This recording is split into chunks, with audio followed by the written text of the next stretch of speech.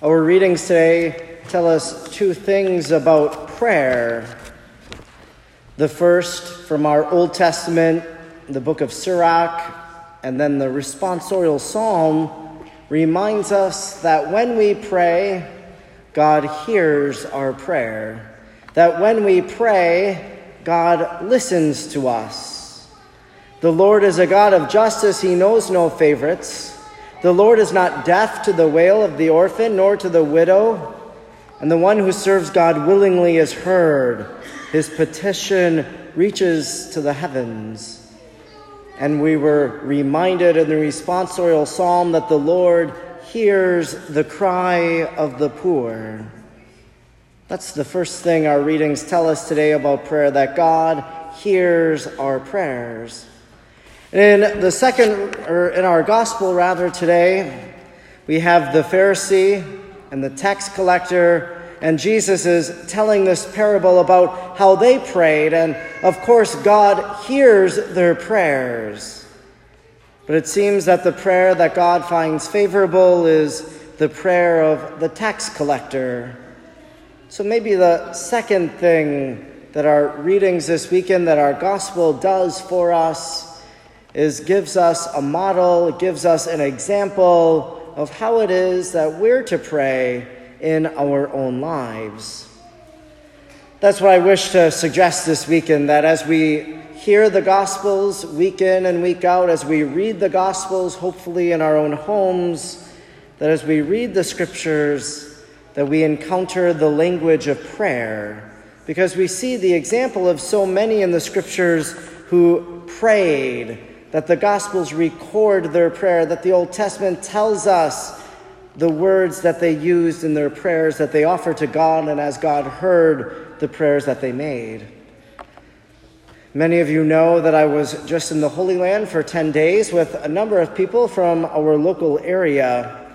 That was one thing that struck me as we went from place to place, was that as we encountered the gospel that corresponded to each of those locations, that there was an example of one of the people in that story that prayed. Begins with the Annunciation, with Mary's visit as she receives it from the angel Gabriel in the village, in that little town of Nazareth.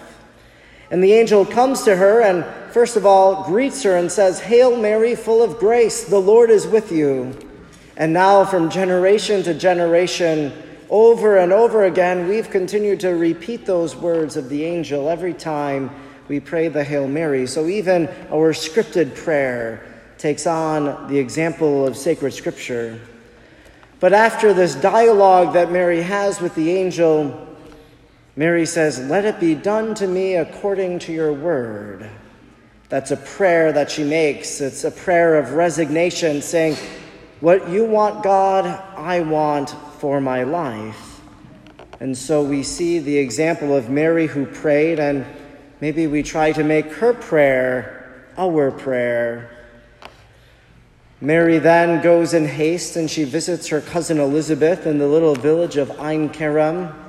And there, at the Church of the Visitation in the Holy Land, commemorates Mary's visit to Elizabeth. And how Elizabeth, filled with the Holy Spirit, exclaims, "Blessed are you among women, and blessed is the fruit of your womb." And just as we repeat those words of the angel every time in the Hail Mary, we continue to repeat those words every time of Elizabeth, when we repeat and pray that prayer to the Blessed Virgin. But after Mary greets Elizabeth, after the infant in Elizabeth's womb, John the Baptist leaps for joy. Mary proclaims a prayer. "My soul proclaims the greatness of the Lord, and my spirit rejoices in God my Savior, for he has looked with favor on his lowly servant."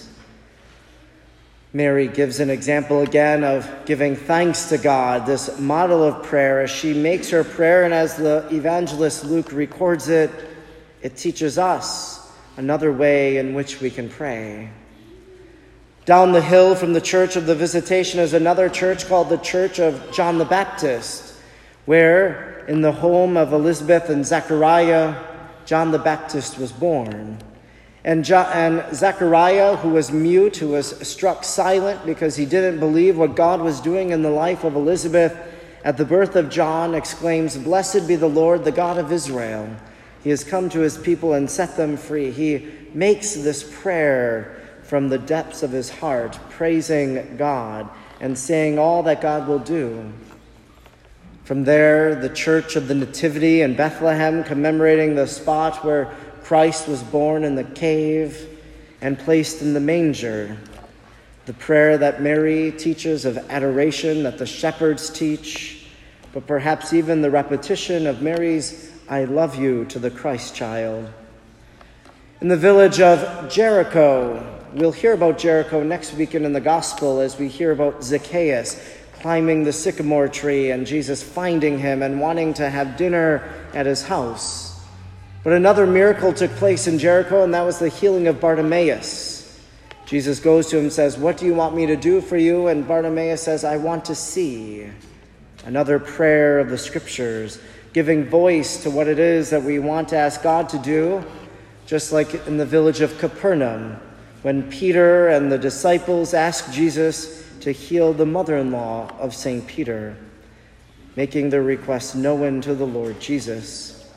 In Jerusalem, at the church of the Pater Noster, they recall the teaching of the Our Father as the disciples ask Jesus, "Teach us how to pray," and he says, "Well, pray in this way: Father, hallowed be your name, thy kingdom come, thy will be done." At the Mount of Olives, at the foot of that hill, at the Church of All Nations, at the Church of the Agony, the rock where Christ prayed the night before he died, saying, "If it be your will, let this cup pass, but not my will, your will be done." As we see the example in the Gospels of Jesus at prayer, we wonder if we can make his prayer our own. Or when on Mount Calvary, when Jesus dies on the cross, he says, "Father, forgive them, they know not what they do." He prays that prayer asking for forgiveness for others. Or the prayer of the good thief, "Jesus, remember me when you come into your kingdom."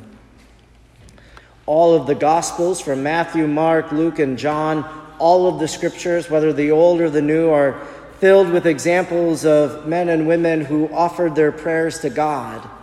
And as Sirach reminds us, that God heard those prayers. And as they make their prayer, as it's recorded in those pages, it gives us an example of how we can pray in our own lives. So many people ask the question, "I don't know how to pray. How should I pray?" Maybe the answer is found when we open the Gospels, when we read the Scriptures, that we find their example and it'll teach us how to pray. And today we have that example of the tax collector who beat his breast and prayed, "O God, be merciful to me, a sinner." May his prayer and the prayer of so many men and women become our prayer too.